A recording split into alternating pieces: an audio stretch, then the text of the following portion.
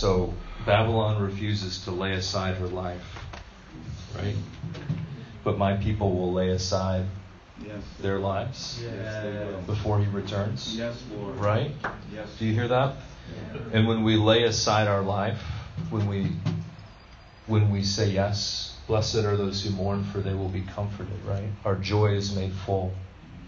I just want us to see that. I think we've heard some good words on mourning and on reckoning with the depth and the depravity of where we've come, even intercessory mourning, but I don't want to lose just that simplicity of when we humble ourselves, we receive grace. When we lay aside our life, we become Jesus' friends, and we have our joy made full. And what else? All of our prayers are answered, right? I like the bonus. Wow. Joy comes in the morning, right?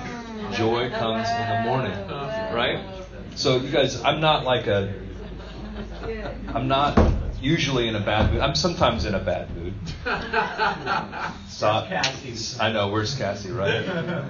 But I can just say this, none of what Gaylord said about, husband-wife dynamics made any sense to me. I was totally confused the whole time. What? Yeah. I was like, and Gaylord's been in ministry all this time and still? Thanks, Jonathan. Gee, I got you. No. I didn't see that bus coming. I swear. It just came out of nowhere. And God, oh man, I'm sorry about that. Laid you under it. I laid aside your life. Yeah. He loved you so much he ran over you. Greater love has no one than this. Toss his buddy under the bus. So, what Gaylord was sharing just resonates so much, doesn't it? He was talking about laying aside. I'm like, tell the Patty story. That's the thing that brings it home, because all of us are like, oh. Red suitcase. I have also said no to the red suitcase.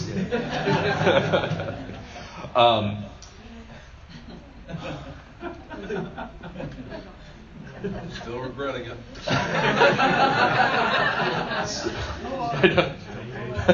It's like an eternal reward, but different. I know, exactly.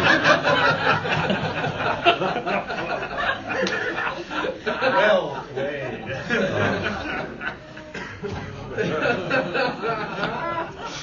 Oh man. Yeah, thanks, Sharon. Sharon's like, I'm just starting to ride the draft. I know. Sharon's like, get that train back on the tracks right now, buddy.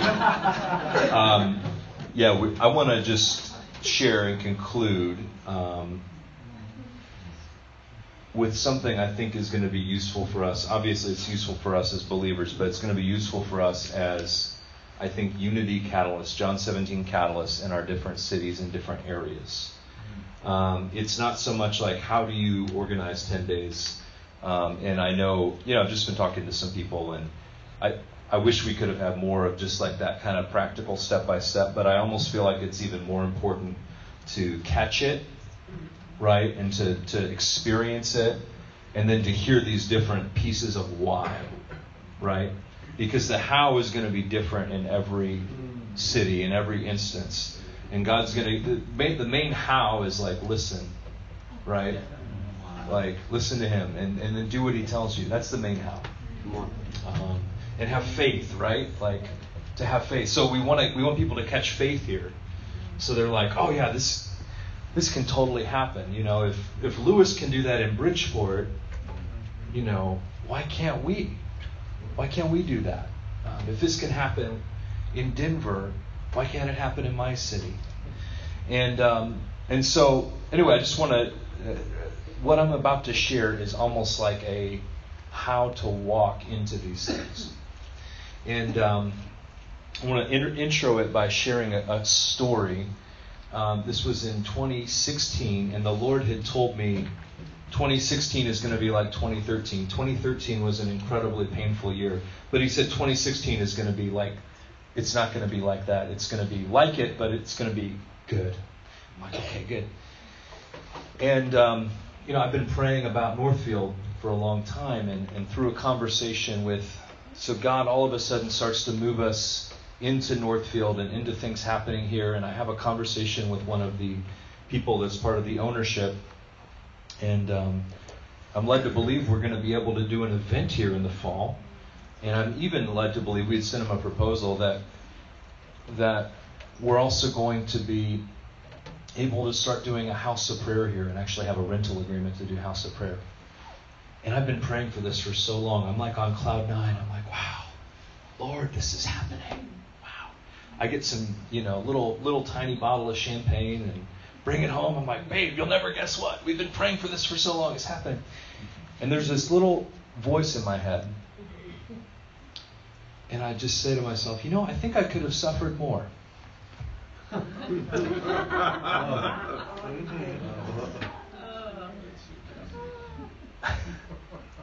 Said, I think I could have suffered more. And so I'm like, that's interesting. But it's really like it's like a real cry in my heart. It's like, no, actually, and let me tell you, like the years leading up to that were intense, and they were full of a lot of suffering. And I'm not going to catalog it. But there was this voice in my heart, like, I think I could suffer more.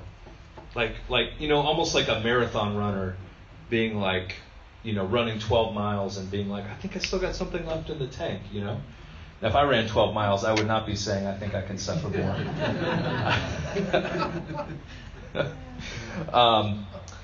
And so, a few weeks later, what I thought was something we had talked about verbally turned out not to be. And the house of prayer idea was removed from the table for the time being. Oh, and that hurt. I was like, Lord, ooh. And then we had an amazing 10 days out here and an amazing Restore gathering. I could just see God was moving. But then after that, there just became more and more of this downward road. And Jamie, who was my longtime assistant, was saying, I'm going on sabbatical. I'm probably going to leave at the end of it. And I'm really sad about that. And then other folks that we've been partnering with are saying, we're leaving. And I'm just getting so sad. And I've been writing this encouragement from the event. And then I'm just getting so sad. I'm like, Lord, and what's going on? He's like, go to 0. Oh, all right, go to 0. Go to 0. Go to 0. And I'm thinking, I wonder what that means. Like I get, like you're taking everything away from me. I get that part. So I'm thinking probably like everyone's going to leave and I'm not going to have any money. That's what I'm thinking. Which is like, well, that's normal. Like that's fairly normal. It's not that unusual. I'm like, all right.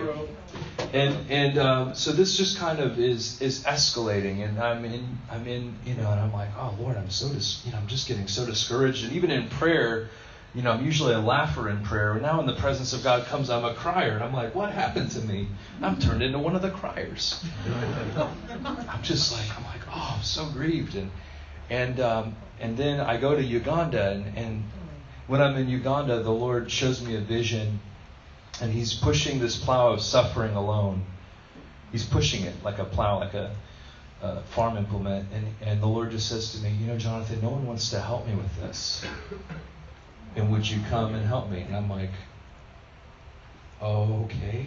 I'm scared, but I'm like, I'm not going to say no to him. I'm just like so wrapped by everything he's done for me. I can't say no. And I just run to him and don't think anything of it. I mean, I think about it, but So I come home and I get malaria. And I legitimately almost die. And legitimately, yeah. And Good Friday. Legitimately. No plan. Good Friday is the worst. And then on Easter Sunday, they let me go home. And I think, I think I might have just gone to 0. Why do you have to be so liturgical? I'm sorry. That's a gift. But I just want to, that thought of, I think there's something of the Lord's heart in this. I think I could suffer more. I'm not glorifying suffering. I'm not like saying like we should.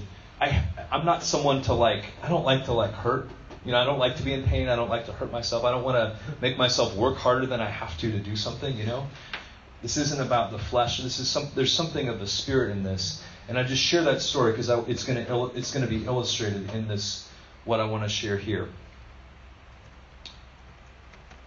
There's a biblical principle involved in this idea of going to zero, isn't there? It's the same principle Gaylor was just talking about, of laying aside your life, only to pick it up again. And it's going to be key to actually seeing John 17 unity in our cities, to actually seeing these movements thrive in our cities, because it's as we walk in this mindset that we're going to see these breakthroughs. Does that make sense? Yeah. So that's why I want to share about it. So November 21st, 2009, it's the day before, I found out this from my Anglican friends, the day before Christ the King Sunday that year. I have 3 visions on the kingly identity of the believer. So vision 1. In the vision, I see myself. I'm walking in like a ball of the glory of the Lord. It's gold-hued. It's see-through. It's looks like you're in American Gladiators, right? With the balls. Yes. Okay, whatever. And as I walk, I see that my arms are not doing anything. But yet around me, everything is falling into alignment.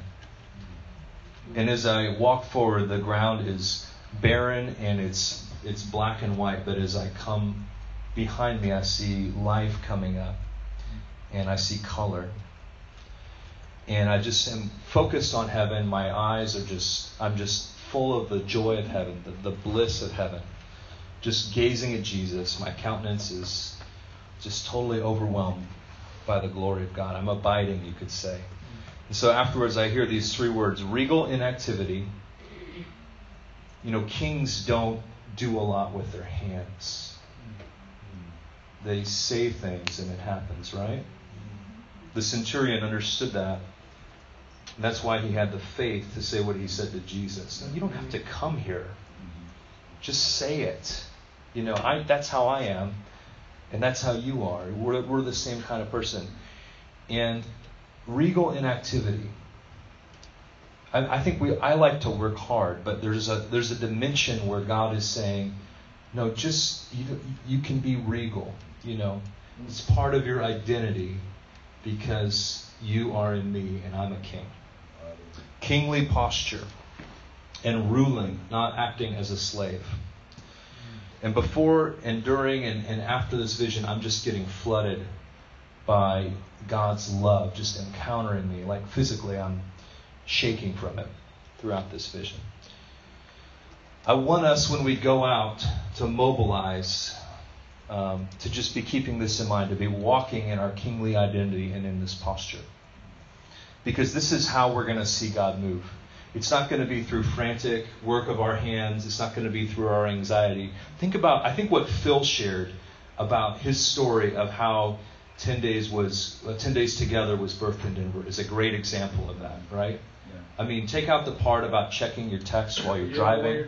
You remove that from it. I think it's a great example where God is just doing a thing. He's just walking into it and he's like, whoa. Okay, so that's one element of the kingly identity. Second element, it's going to seem very different.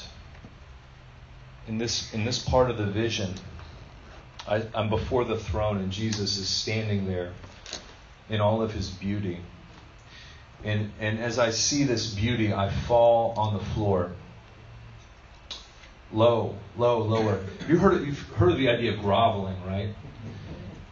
It's like where you're like not only bowing down, not only on the floor, but I was like groveling. I was like trying to dig my way through the floor in the vision. And here's why, because the lower I went, the more the joy of the Lord was increasing, the more this delight was increasing. And I'm getting wrecked by more and more of the love of God the lower I go. Does that make sense? Yeah. This is the kingly identity. I just want to keep that in mind. This is regal. As the lower we go, and that's what I want to say, I think I could suffer more, right? Because as we go lower, Think about this for your city, As you go lower in serving your city, the joy of the Lord, the delight of God is going to increase. And then all of a sudden, as I'm groveling before the Lord, getting just ruined by this love, this cry comes out of my heart, and it so surprises me. And I say, Lord, let me serve you. And, in my mind, I had separated service from just like being in love with Jesus. But it was seeing him like that, it made me want to serve him. And I started to say the basest kind of service doesn't matter for the privilege of being part of your house. In fact, the lower the better. The lower the better. When we get a revelation of Jesus Christ and the fullness of his beauty, the lower, the more forgotten, the more abased, the more abused, the more overlooked, the more unimportant, the more reproached, the more despised, the more rejected, the more tortured. Like anything, it's just better. Do you understand? I have a bet for you. You will not stand before the throne of God and say to him, oh, Lord, I wish I could have suffered less for your name. Right? You're not going to be like, oh man, I wish I had given less for you, Lord. That's not going to happen. That's not going to be a conversation you have. You're going to be like, oh, everything I gave was so little in comparison with this moment. This is Philippians 2, right? Have this mind among yourselves that is also in Christ Jesus, who being in the form of God did not count equality with God something to be grasped, but humbled himself. And then he didn't just humble himself a little. He took on flesh. And then he didn't just take on flesh. He's the form of a servant. Was made in the likeness of man. And was obedient, humbling, to death. But not just any death, the lowest form of death. Do you see how this happened? And so as this vision went on, I see him catch me and raise me up to be with him. And it's like our bodies pass through each other. I knew he was imparting like his nature, this kind of equality, sharing in his identity. Once again, the whole time just experiencing these waves of delight that were literally shaking my body. And I think what we need is we need a revelation of Jesus in the fullness of his beauty. And as we have that, it's going to equip us to go lower, lower, lower. And as we go lower, lower, lower, there's going to be more and more and more of his love released. Right? And kind of a corollary to this, and it's kind of a weird word, but a mathematical term. But, the Father and the Son have forever been together, right? And Jesus has constantly had this view of the Father's glory. And as I came out of this experience, I realized this is part of what motivated him to go to the cross, was this experience of the beauty of the Father, beholding his glory. And this cry came out of his heart, I want to give everything to you. Do you see that? So, one, we need to walk in a kingly posture as we go about mobilizing this in our city. It's not going to be the work of the flesh, right? It's going to be the work of his Spirit. Two, when we go low, we go high, right? As we go low, that's really the way that we go up, right? And so we need to behold him. Beholding him is going to release grace for us to go low. And going low is going to release more of his grace. It's going to release that John 17 reality in us. This is all Philippians 2. This is all in John 13. That was the thing that broke me about it. I'm like, oh, this is just in the Bible. But it was made real to me in a new way. Finally, third vision. I see Jesus as my glorious friend. And he's looking at me in the eyes. His face is radiant. He's smiling, and I fall down as I did before. But immediately, instead of leaving me, I'm thinking, okay, I'm back on the ground. I'm just going to go lower and lower. But instead, he raises me up to eye level. Just looks at me in the eyes. these golden blazing eyes of love. And he puts a crown on my head. And the crown was really heavy. And I'm like, I can't really stand underneath of it. And I think to myself, I should be throwing this crown at his feet. But he's like, I can tell from him, no, leave it on. And I look down and there's this scepter in my hand. And I'm like, oh, I must be, so I'm thinking. Then he has me sit down on his throne. And I'm like, it's like we're sitting together, superimposed almost. And from his perspective, I'm seeing these people worship him. They're not worshiping me, don't worry, this isn't weird. But they're worshiping him. I'm there with him. And I'm supposed to do something regal right now. I'm just not sure what. I've got this scepter, I've got this crown. Okay, what is this, Lord? The whole time I'm just getting wave after wave of love. It's washing over me. And so I just raised up both hands. And when I did this, there was this enormous tsunami wall of water that came rushing through the throne room and right into me. It hit me, and it was just the largest wave of love I'd felt that whole day. The Lord I heard this phrase as it said that, Lord over the flood from Psalm 29. The flood of his glory. And so I think that the takeaway is this. When we walk through these different steps of our kingly identity, the step of keeping our eyes on him, I think Gaylord's message is really key to that. Like just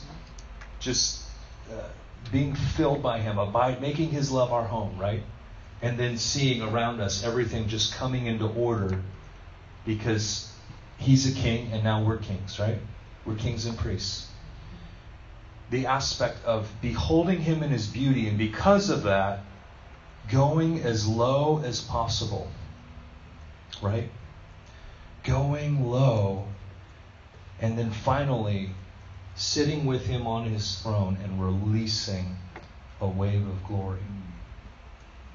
Releasing a wave of glory. I hadn't thought of this before, but it's almost like the three parts of the vision were like the three parts of Jesus' life of, walking around the earth, doing his miracles, doing everything that he did, then coming to the cross, and then being seated with him, being seated in heavenly places and releasing a wave of glory, right? Pentecost from the heavenlies. And so I feel like God's calling us into that. I know this wasn't what I was planning to share on, but I wanted to share on it because I feel like these three things are just going to be key to us seeing God move in our cities. So I'm going to pray. Father,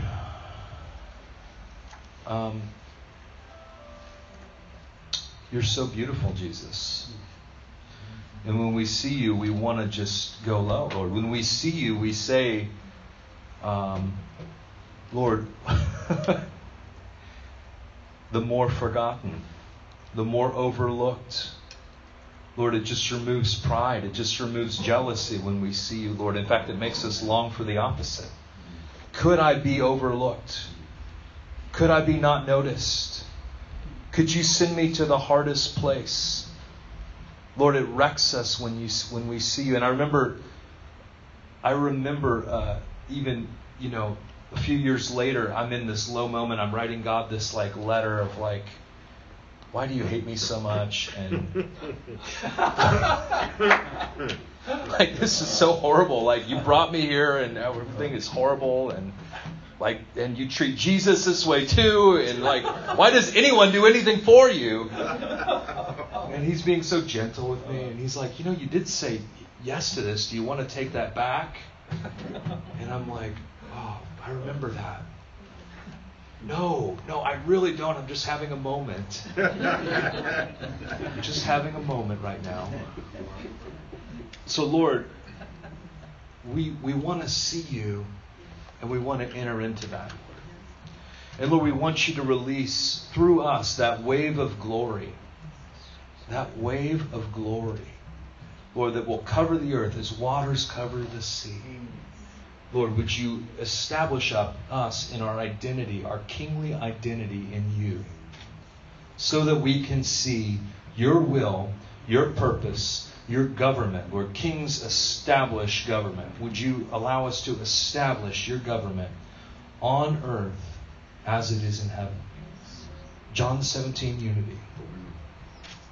Your Spirit poured out. The nations hearing the gospel, Lord. Your Jewish people returning to you, Lord, and saying, blessed is he that comes in the name of the Lord. And that the heavens that are retaining him would send Jesus to us. We pray in Jesus' name. Amen. Amen. All right. Woo. So, sorry, I'm a little... I think what we're going to do, because I don't even know why we say we have a plan anymore. Here's a fun D.L. Moody quote. He said, there's no program because if I said I had a program, I'd only have to break it. And I feel like we moved in a little bit in that anointing.